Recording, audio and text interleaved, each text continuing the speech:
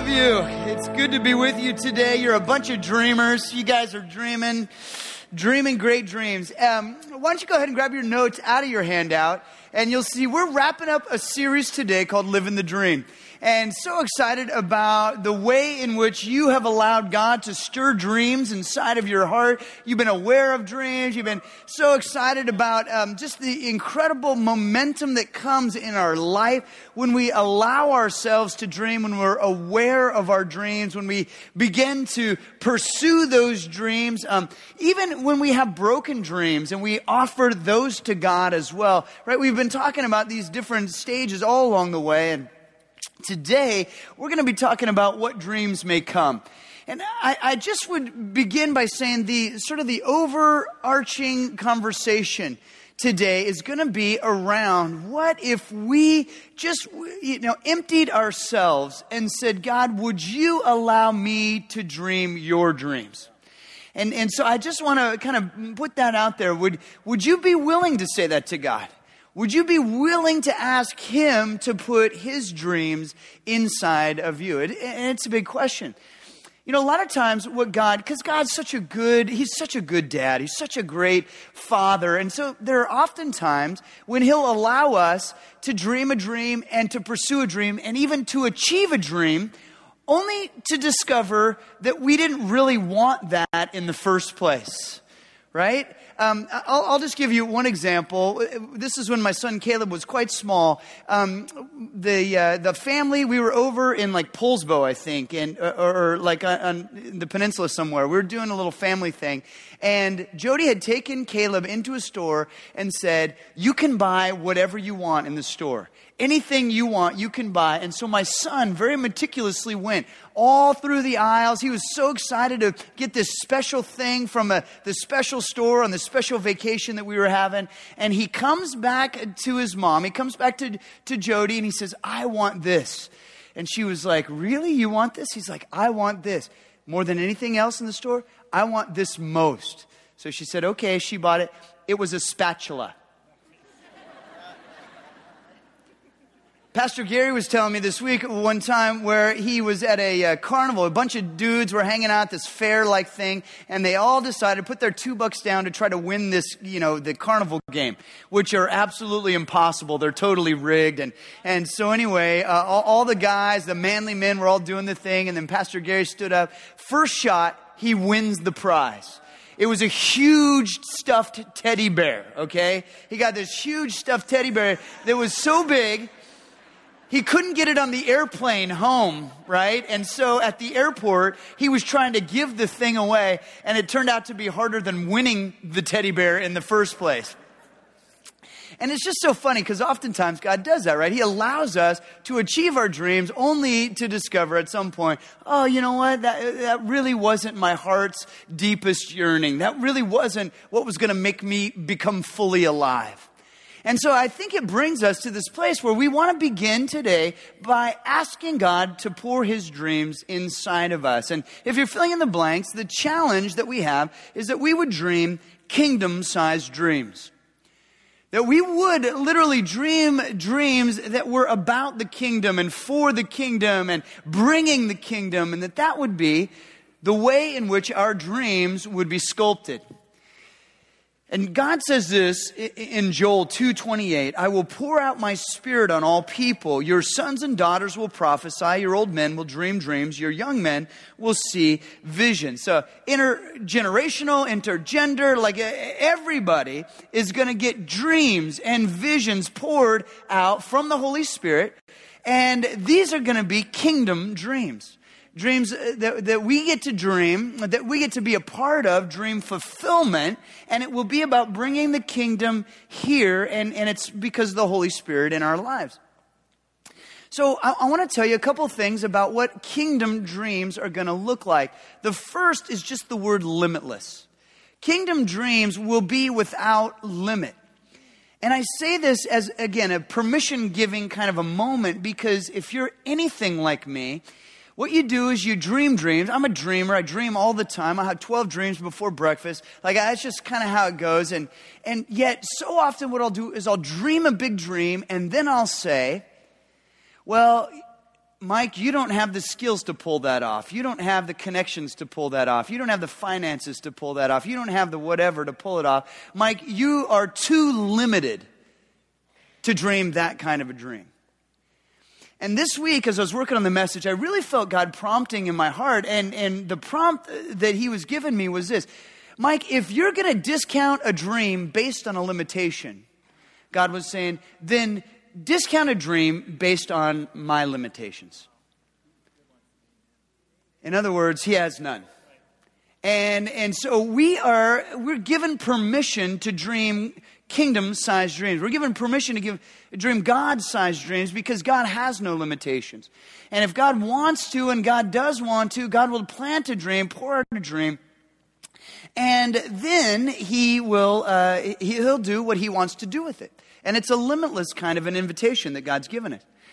The next part of the God-sized, kingdom-sized dream that I want you to write down is this idea of multifaceted. The dreams that God stirs within our hearts, the kingdom-sized dreams, are going to be multifaceted, almost like a well-cut diamond has all kinds of faces, right? All kinds of ways that light gets refracted from that diamond. And that's what a beautiful kingdom-sized dream looks like. It's that diamond with all kinds of different angles and all kinds of ways light gets refracted, and the kingdom comes in all sorts of ways, all manner of styles that we never could have foreseen before we began to dream that kingdom-sized dream. And the reason why I say this is because as humans, we think about dreams very much like goals. And there is only one way that we accomplish our goals. That's kind of what we think. Here's my goal. It comes true this way. I get to tick it off my list when it looks exactly like that. And God is so much more multifaceted. He's involved in so many more things than we could possibly conceive of.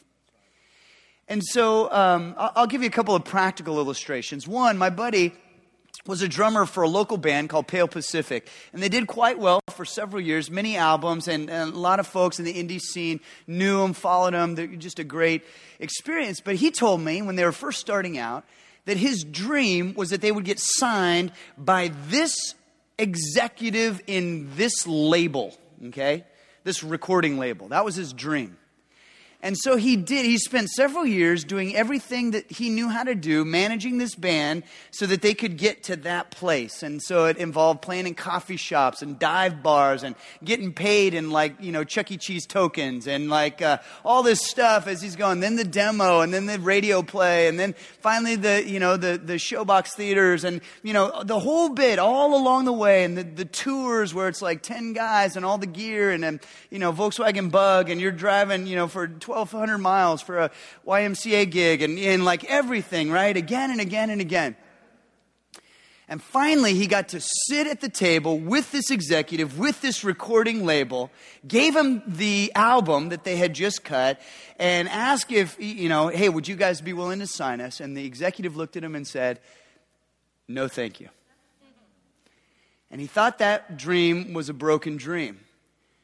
And then he turned around and he looked over the last few years of his life and he saw all of these incredible relationships that had been birthed, all of these friendships, all these God conversations, all these moments of life experience and abundance that he would have missed out on entirely if he had never dreamed the dream in the first place.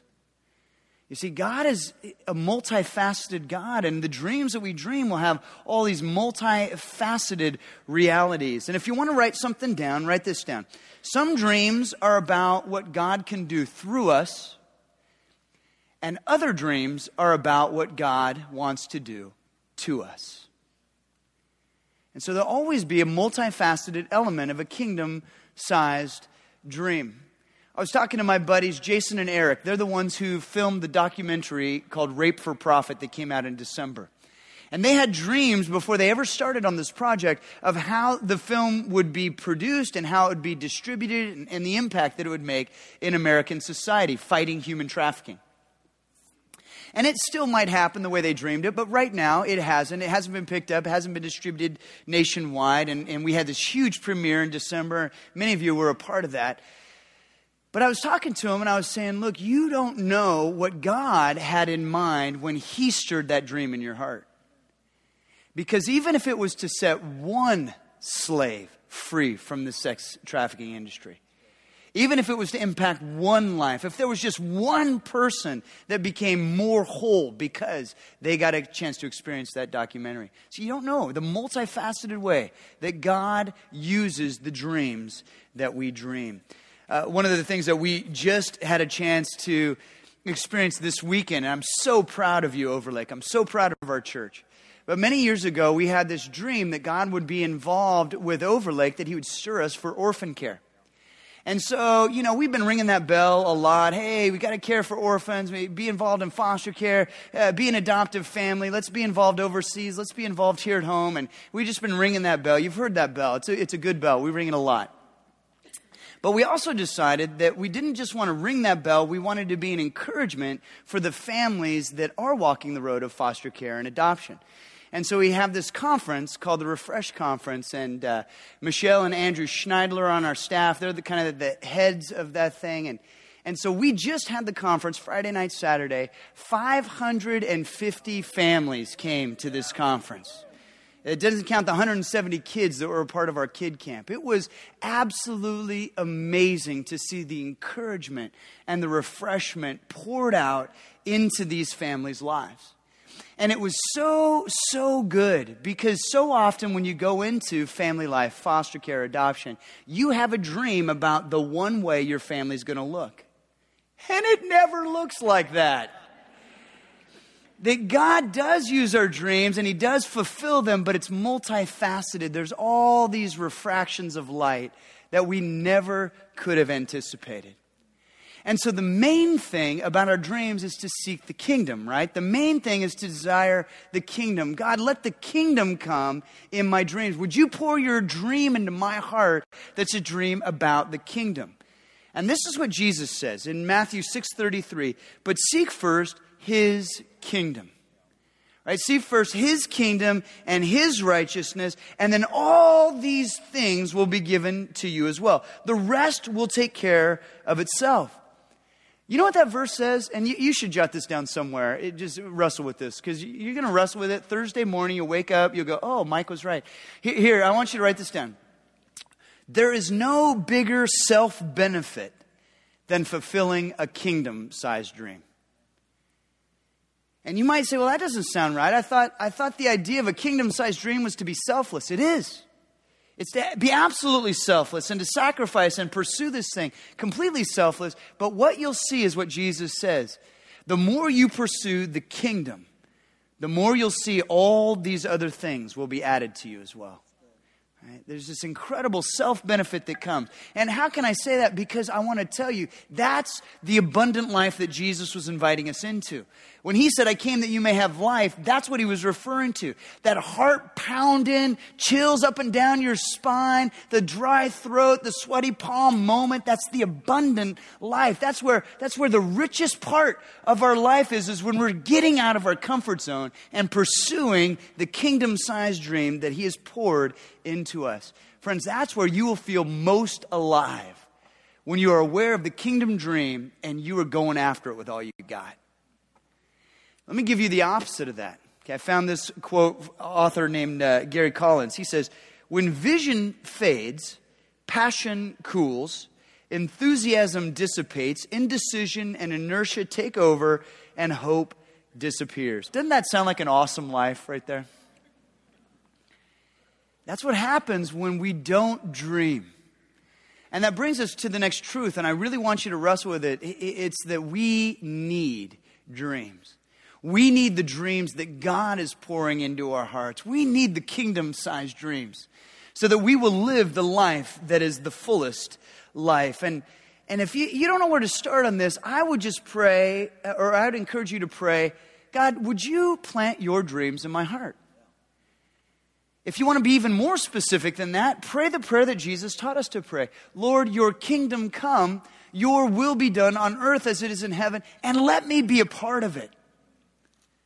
Let me somehow play a role in the dream of your kingdom coming. Let me be a part of that initiative.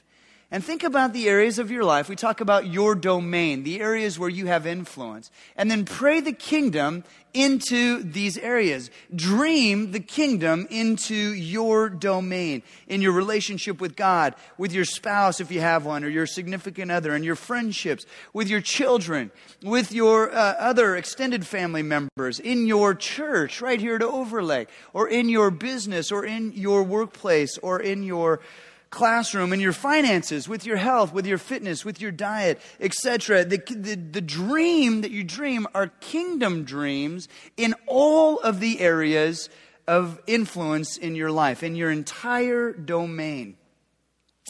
And if you pray for a God-sized dream, a kingdom-sized dream, you might discover right away that it's impossible for you to do on your own strength. You're going to need God's help to accomplish these dreams. But see, He delights in that. And I want to say that every step that you take that pursues a dream fulfillment, every single action step that you take as you pursue your dream is like making a deposit in the bank. Right? You're making a deposit toward that dream being fulfilled. And God will prove to you that there is an incredible return on your investment. For every action step that you take, there's a return on your investment when it comes to dream fulfillment. So, let me show you a biblical example of all this. We've been talking about how the dreams are in the Scriptures. And if you want just a really interesting study, just go to Bible Concordance, type in dreams, see how often in all of the Scriptures dreams appear, and God using dreams to bring His kingdom to earth. And we've been going through a dream a week. So we started with Jacob's dream, then Joseph's dream, last week's Peter's dream. Today I want to talk to you about Paul's dream. And a dream that God stirred in Paul's heart. And you're going to find it's really, really unique how God used a dream in Paul's life. Okay, remember Paul the apostle? He had been persecuting the Christians, but then he met Jesus, realized that was a bad idea, started following Jesus. And so this is a dream that Paul has. It says, next Paul and Silas, his travel buddy, traveled through the area of Phrygia and Galatia, because the Holy Spirit had prevented them from preaching the word in the province of Asia at that time. Well, that's really interesting. The Holy Spirit prevented them from going east into Asia at that time. Okay, interesting. Let's keep going. Then, coming to the borders of Mysia, they headed north for the province of Bithynia, but again, the Spirit of Jesus did not allow them to go there. So they tried to go east, and the Holy Spirit said, no, not today, not on this trip, not now. And then they started to go north, and Jesus said, no, your travel doesn't include this region either. So they're very, very interesting what's happening here. Okay? That night, so instead they went on to Mysia, to the seaport of Troas. That night Paul had a vision. So here's his dream. A man from Macedonia in northern Greece was standing there, pleading with him, come over to Macedonia and help us. So we decided to leave for Macedonia at once, having concluded that God was calling us to preach the good news there. Interesting. So the dream is the man from Macedonia saying to Paul and Silas, hey, would you come and help us? What's really interesting is that Paul knew this man was from Macedonia in his dream. I don't know if he had like the t-shirt that said Macedonia rocks or whatever. But I never knew that. But then when we were in the Middle East, one of our guides told us that it's so interesting that the Macedonian people group was very, very small. And they were very unique in this region because somehow the genetic mix of this ethnicity was that they were blue eyes. It was a blue-eyed group of people. In the midst of this Middle Eastern region, which blue eyes were very, very rare. And so in his dream, this blue-eyed Macedonian man, Paul instantly recognized, oh, that's a Macedonian. And he's saying, come and help us. And they realized this was the Lord planting a kingdom-sized dream into Paul's heart.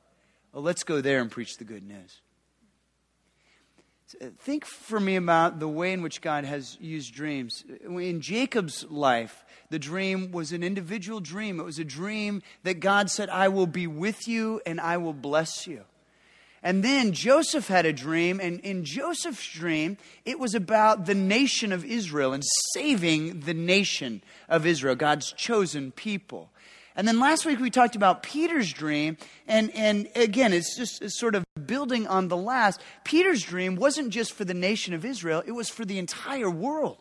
The reconciliation of all things through Christ's love poured out on the cross of Calvary. Peter recognized that the dream was for everybody, everywhere, all over the planet. And by contrast, Paul's dream is like the exact opposite. It's like laser focused on a very specific group of people in a very unique region with incredibly unique needs and a location that was absolutely pivotal for God's future plans, which were that Christianity would spread into the West and all of Europe, and you know the whole story. So interesting here that Peter's dream was for everyone, everywhere, all the time, and Paul's dream was very specific, almost as delicate as you would imagine a doctor's scalpel coming in and just very delicately and carefully going right after an individual heart, a very unique need, a very particular people group. And to me, I think this is fascinating. It's fascinating because, you know, Paul already knew something about the way in which the delicate and individual and detail-oriented Lord of the universe met him while he was traveling to Damascus and knocked him off his donkey and it just enraptured him with the love of Jesus Christ in that moment, changed the whole course of Paul's life. Paul already knew what that was like, the very specific and particular love of Jesus. And so God used something that Paul already knew in order to birth a dream in his heart. And you can bet that's going to be true in your life as well. As God stirs a kingdom-sized dream in you, it's going to be unique to who you are. It's going to be specific to the road that you've already walked, and it's going to be to a particular or specific reality that God wants his kingdom to be brought into. Okay, all of this is what we see in Paul's dream. All of this is what we see when we ask God, God, would you birth your kingdom-sized dream within me? Now, there is sort of a challenge on the backside of this thing, and this is where our American culture creeps into our dreams and becomes a whole lot like the American dream, and so we have to really be careful about some of this stuff. But the bold on your outline is a truth, and I want us to always be aware that we need to be humble enough to evaluate the size of our dreams. We just need to be humble enough to recognize not every dream we have is a good dream. Not every dream is a kingdom-sized dream. Not every desire is a legitimate desire. Are you tracking with me? Like we just got to be humble enough, gracious enough with ourselves to recognize that in this fallen world, our perceptions get a little messed. The way in which we view truth, things get a little cloudy. So we just have to be humble enough. And Scripture tells us, much dreaming and many words are meaningless. Therefore, stand in awe of God, right? That's the best place to be. Get next to God, and then you can sort of see where your dreams are lining up. And we've been doing this thing over the last month, and so many of you have been a part of that. We've been dreaming dreams. We've been writing them on our chalkboard in the hallway there and just sharing those dreams. Very, very fun. And some of you have truly delighted me with your dreams. I want you to know I have been brought to tears reading your dreams. I have laughed out loud at some of the dreams. In fact, let me just share a few of you. The one dream that we found was to fly, which I felt like, you know what? I'm all about that. And I assume it means like Superman, like just to take off. Because if it means to like get on an airplane, okay, that's a little bit less dramatic. But I like, to fly. This one I really liked, which was to own a baby unicorn. And I just thought, oh, that's sweet. But you know what? It's really the adolescent unicorns that need a home. So just think about that. It's an adoption joke there. I will get a piggyback ride from Marshawn Lynch. Really? Marshawn? That's what he wants. What's his dream? To not give a piggyback ride. Like, I don't know. Next one. To own a hairless cat I can stroke while planning world domination.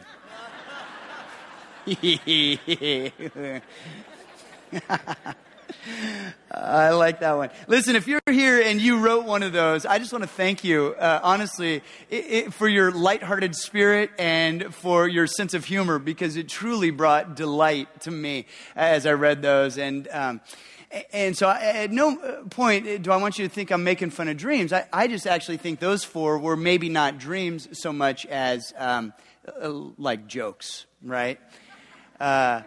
If it was your dream, sorry if I'm making fun of it. Maybe in heaven, Marshawn really wants to give you a piggyback ride. I don't know. Like, that's weird. But what I will say is this. I will say that it's interesting when we think about our dreams and we do a little analysis.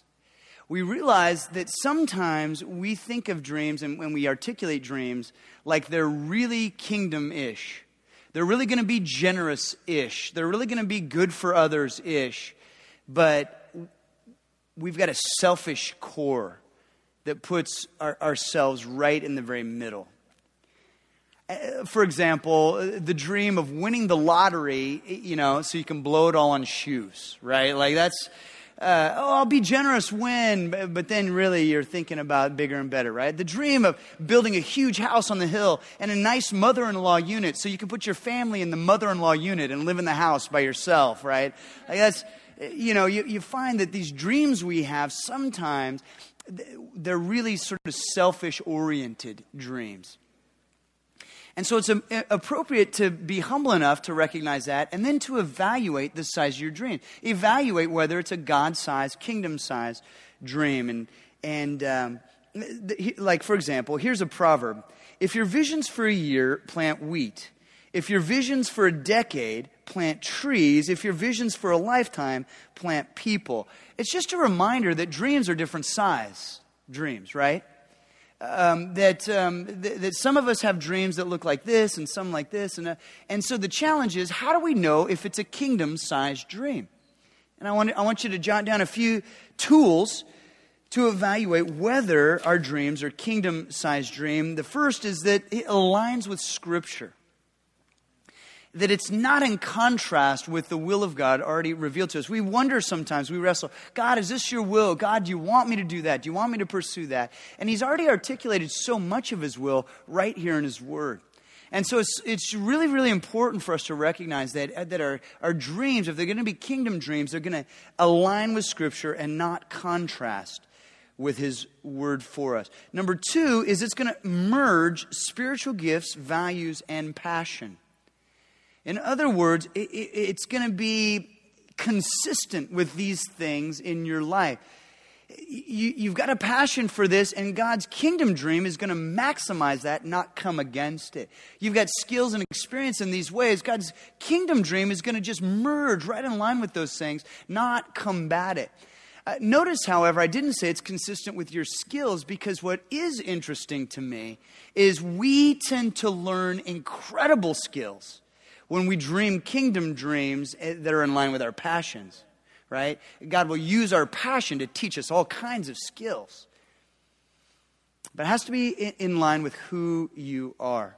The third thing, it needs to be worthwhile.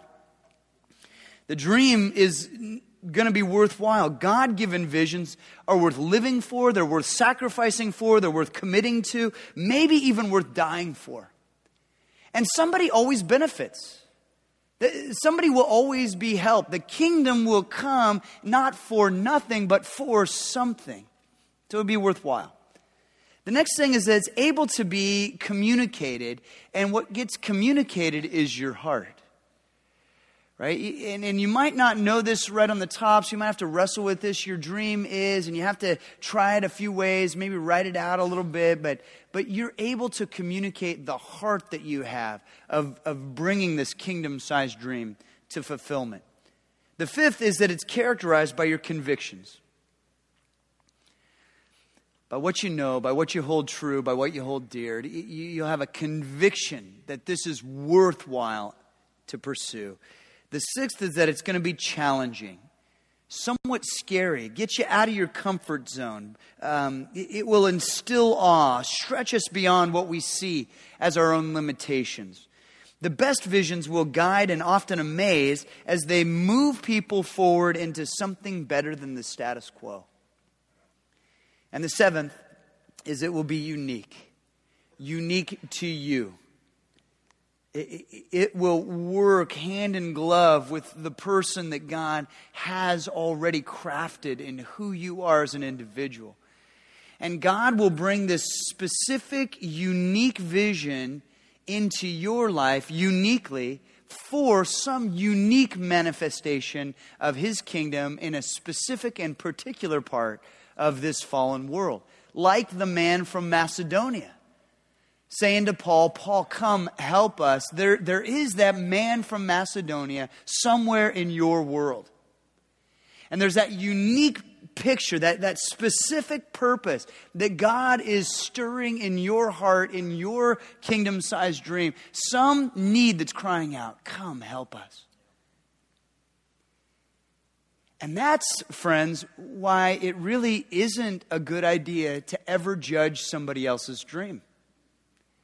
Because you don't have the right to judge their dream. They don't have the right to judge yours. You're not them. You don't know their experiences. You don't know their passions. You don't know the way in which God has spoken into their life and what He is calling them into, the specific region, the Macedonia, that God wants to use that person for that's different from your Macedonia. That's why you can't judge someone else's dream. They can't judge yours. So let's not be judgers of dreams, but rather encouragers of them. Let's be one another's cheerleaders, right? That we want to foster dreams in one another's lives. Never put put out the fire. And Overlake, you already do this so well. So what I want to do is I want to read you some of the dreams that you dream. These are taken from the chalkboard in the hallway. And some of you have taken some time. You've pored over those. You've prayed over those. The elders have prayed over those, by the way. And we want to make sure that you understand that these kinds of dreams that you're already dreaming are kingdom-sized dreams, just like the man from Macedonia. They're very specific, and they're very particular. And there's this individual kind of a focus in so many of these, calling us to be about one specific corner of the kingdom, that we would bring God's love and God's value here. So let me just read a few. You can read, I'm sure you can read faster than I can over these. To start a transition house for Celebrate Recovery at Overlake Christian Church. Again, these are just from the chalkboard. To write or direct a biblical screenplay, adopt a child from Mexico, be part of the cure for HIV/AIDS, to be part of a foster family neighborhood sharing together as a community. And you can just see there are such good ones here. Let's go to the next slide. To be the mom God called me to be an NICU nurse, open a safe house for trafficked victims. Just keep going. Travel to Thailand, help victims of trafficking. Bring revival to the youth in my hometown. How Macedonia is that? God would mold me to be a beacon of hope for those who want to give up. Wow. Serve the Lord in Colombia. To volunteer as a nurse helping sick and vulnerable infants and children in South America. To see orphans in North Korea have 3 full meals a day. Wow. Let's go to the next.